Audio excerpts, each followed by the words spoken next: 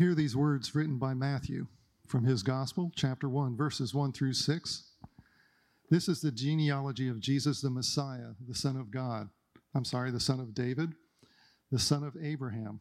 Abraham was the father of Isaac, Isaac the father of Jacob, Jacob the father of Judah and his brothers, Judah the father of Perez and Zerah, whose mother was Tamar, Perez the father of Hezron, Hezron the father of Ram, Ram the father of Amminadab, Amminadab the father of Nahshon, Nahshon the father of Salmon, Salmon the father of Boaz, whose mother was Rahab, Boaz the father of Obed, whose mother was Ruth, Obed the father of Jesse, and Jesse the father of King David.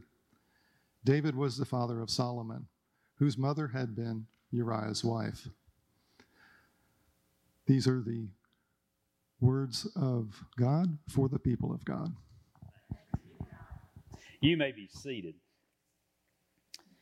My mother, Mama Cleo, Mama Matilda, Aunt Brenda, Aunt Geneva, Aunt Opal, Aunt Glenna, Odie Faust, Irene Porter, Mrs. Culberson, Mrs. Blankenbeckler, Mrs. Francisco.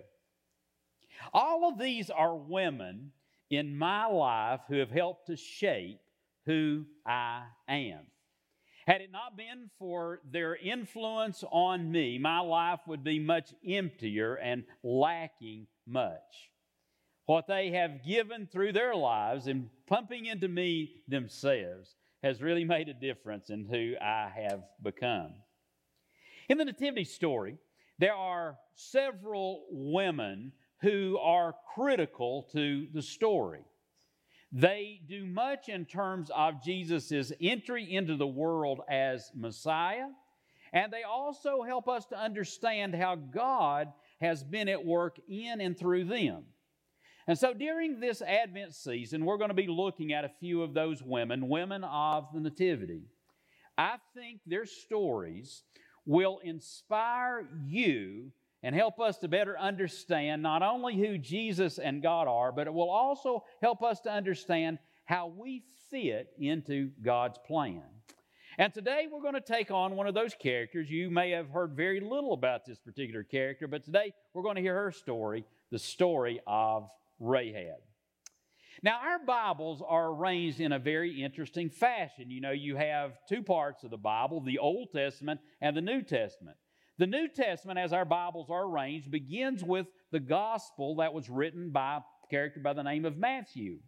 And Matthew does something that I think is rather odd, quite honestly. He begins with a genealogy, you know, a list of names. It is kind of the ancientancestors.com for Jesus. And I don't know about you, but anytime I come to a list of names in the Bible, particularly a long list of names, I tend to gloss over them just a little bit. Anybody like me with that? And if I'm like Matt having to read it publicly and I see all those names, it is a scary thing. Am I going to pronounce them? Would y'all give it up for Matt? He did such a great job reading these names. After all, you know, all of you know somebody named Amminadab, right? I mean, you know, there's just those guys are walking around everywhere. What's fascinating about Matthew's genealogy is that he does what nearly every ancient genealogy does. It gives this list of guys that are a part of this long line of succession. But Matthew not only talks about guys, he also mentions 4 women in the genealogy. Now, that just wasn't done in ancient times. And these 4 women are interesting characters, to say the least. And one we're going to look at now is Rahab. Who was she? What did she do? What is her story? And how does that story have an impact on us? Now, to understand the story of Rahab, you've got to know that her story begins before Rahab ever appears in the biblical story. You see, 40 years, a little bit more than 40 years before Rahab appears in Scripture, we have this character by the name of Moses who goes to the most powerful ruler on earth in that day, the king or the Pharaoh in Egypt, and demands that Pharaoh liberate the Hebrew slaves. Now, if you happen to have read that story, you may know that Pharaoh wasn't very willing to do what Moses said, right? And it took God doing these devastating acts upon the land of Egypt before Pharaoh finally said, "Get out of here and take these slaves with you."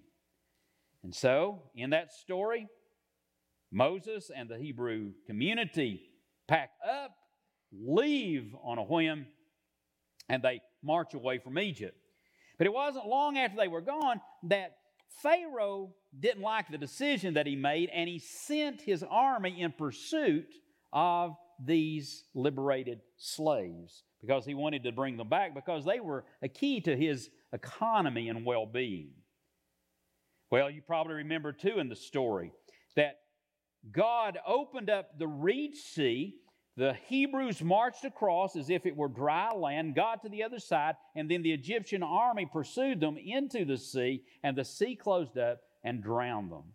And then for the next 40 years, these Hebrew slaves were molded by God into a worshiping community, a community of God, and God promised them that He was going to take them into this land of promise, a land flowing with milk and honey.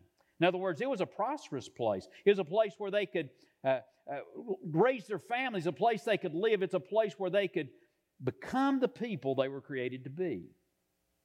So 40 years after they began that journey, they were positioned on the eastern side of the Jordan River, ready to make their way into this land of promise. Before them was a huge obstacle. It was the fortified city of Jericho. It basically blocked the entryway into this new land for the Hebrews.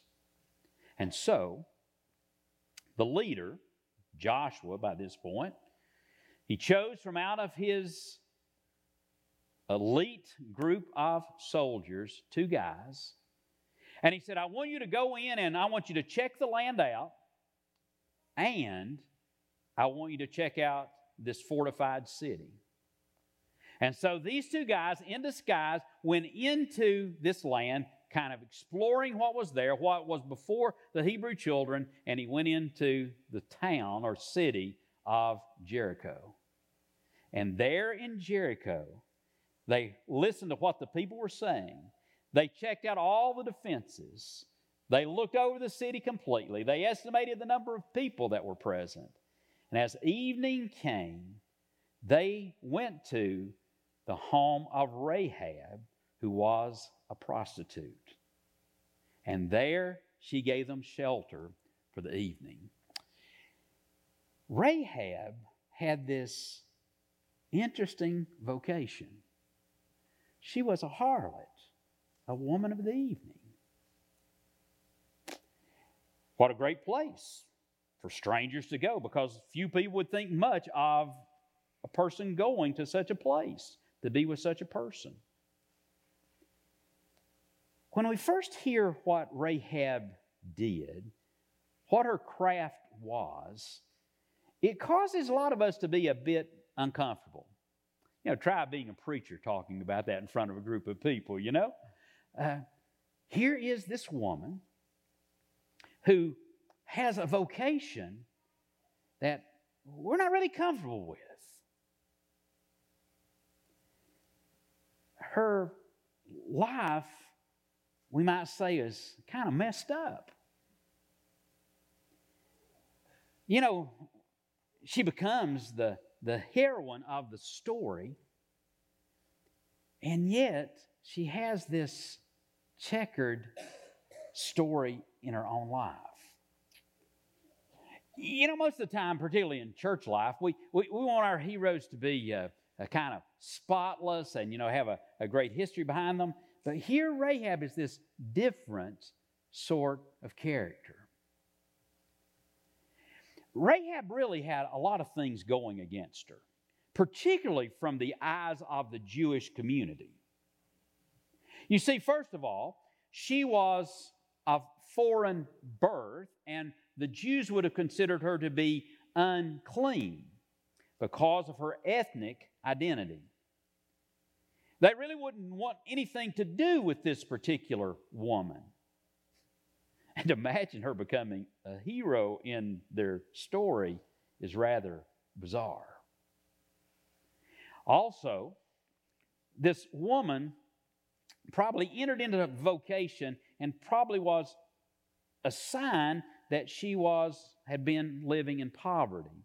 You see, in that day and time, there were three different pathways that commonly led a woman into prostitution.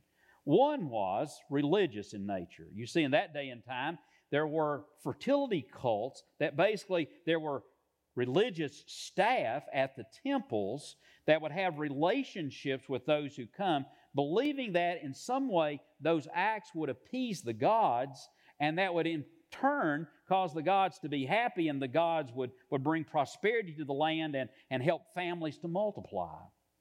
Then there were those who saw this craft as a way of prospering financially, and they entered into the craft. And then there were those who, if they had no husband or the father couldn't provide for them, their poverty would lead them into acts where they would sell their body as a way of providing for themselves and their family.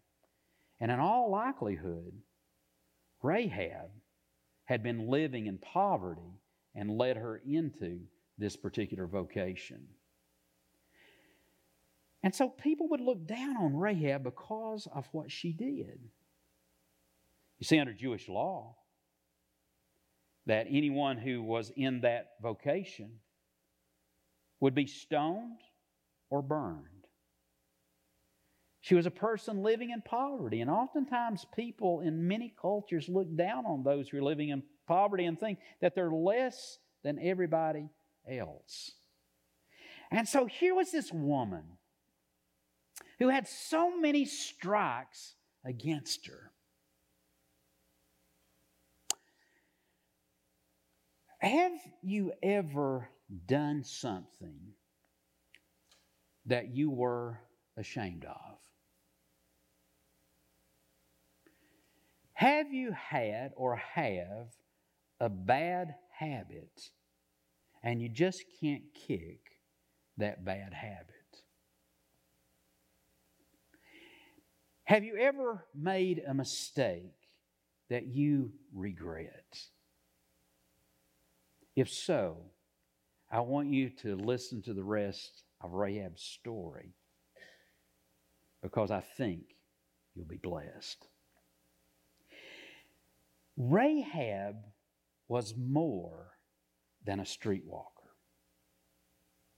She was more than the sum of these things that identified her as a woman of foreign descent, a woman living in poverty, and a woman who was a harlot. She was much more. She was much more. When you hear Rahab's story as told from the New Testament, you begin to get that picture of someone who was much more. In two places in the New Testament, Rahab's name is mentioned. And in each, she is praised as a woman of faith. Listen to the words in Hebrews chapter 11. By faith, Rahab the prostitute did not perish with those who were disobedient, because she had received the spies in peace. Rahab had shown hospitality to those Hebrew guys who had come in to spy out the city. She had given them protection. Listen to the words found in the book of James. Was not Rahab the prostitute, now this is a big New Testament word, justified, in other words, made right with God. Was not Rahab justified by works when she welcomed the messengers and sent them out by another road?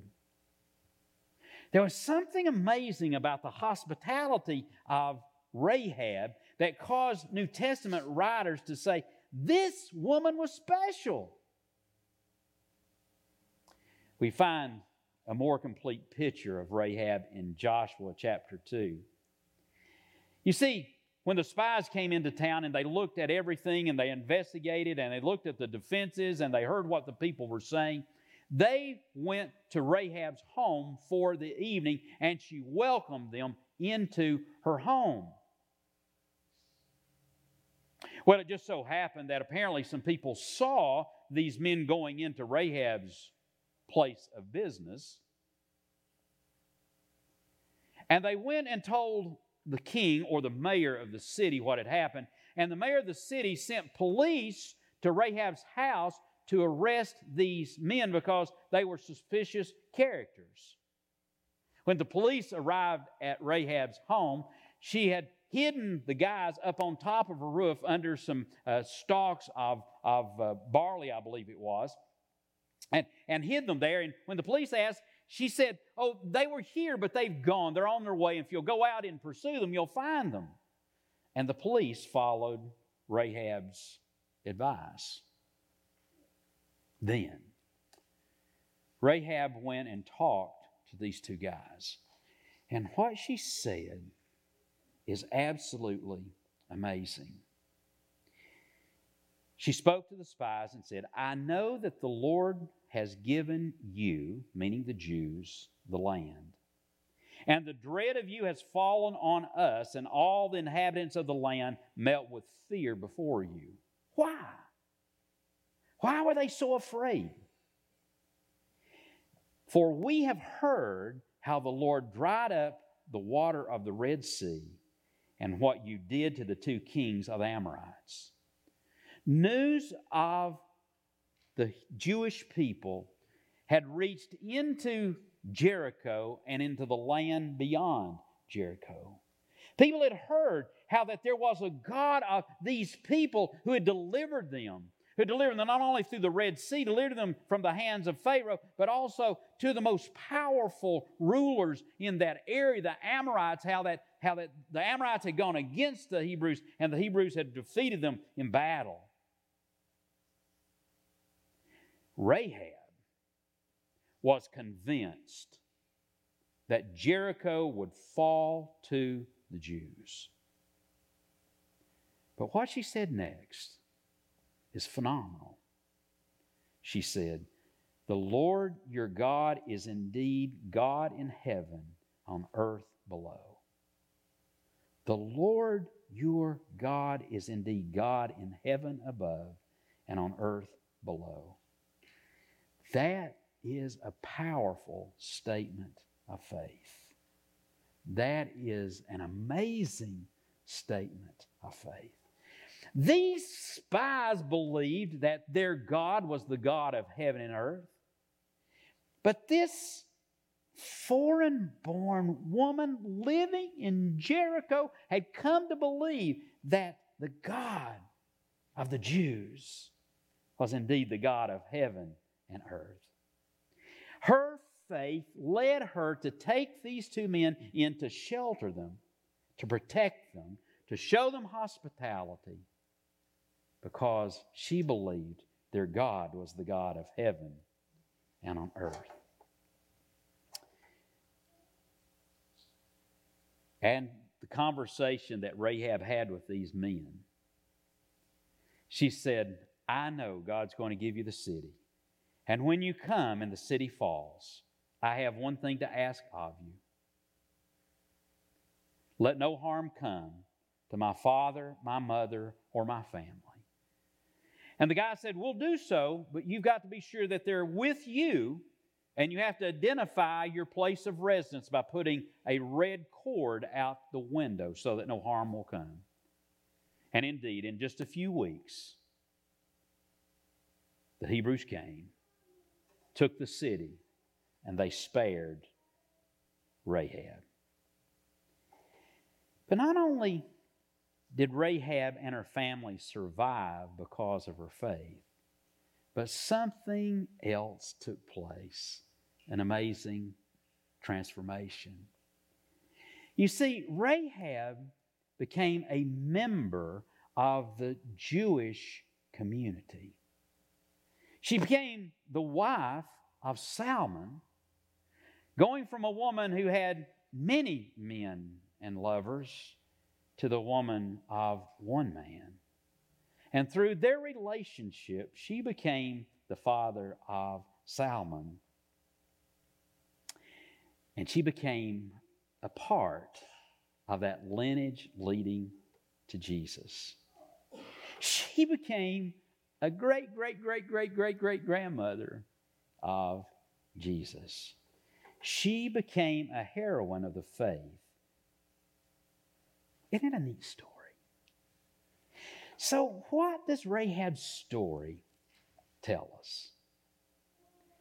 Rahab's poverty, lack of status, poor identity were not the last word on who she was and who she would become.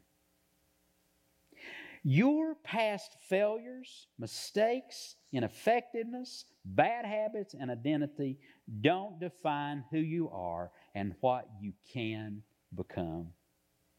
God can and wants to take each of us where we are and then take us into what He wants us to be. God wants to write you into the divine history that He has for creation, just as He did for Rahab. Rahab acted on the faith she had, the faith she had been given. She had heard what God had done for the Jews and came to believe that the Lord was the God of heaven and earth. Now understand, her life was still really messed up. She was still practicing her craft. She was still involved in that lifestyle. And yet, she acted in faith. When we act on the faith that we have been given, it becomes the stepping stone of God doing God's great work in us. God took Rahab from where she was and gave her a new identity and purpose. He wove her life into the divine history of the world's salvation. And God wants to do the same for us. God can transform our identity of who we are now and make us into the people that He wants us to be. Step out in faith. Rahab's story is inspiring because it shows us what God can and wants to do. Not in somebody else's life, but in your life and in the lives of those you love. Let us pray. Father, today help us to be a people who act in faith. The faith that You've given us. And Lord, for some of us it may be really small. For others it may be great faith. But help us to take those steps of faith and allow You to work in our lives, work through us and in us, to write us in Your divine plan of history for the salvation of the world and those we love. Lord, we give ourselves to You now in the name of Christ our Lord. Amen.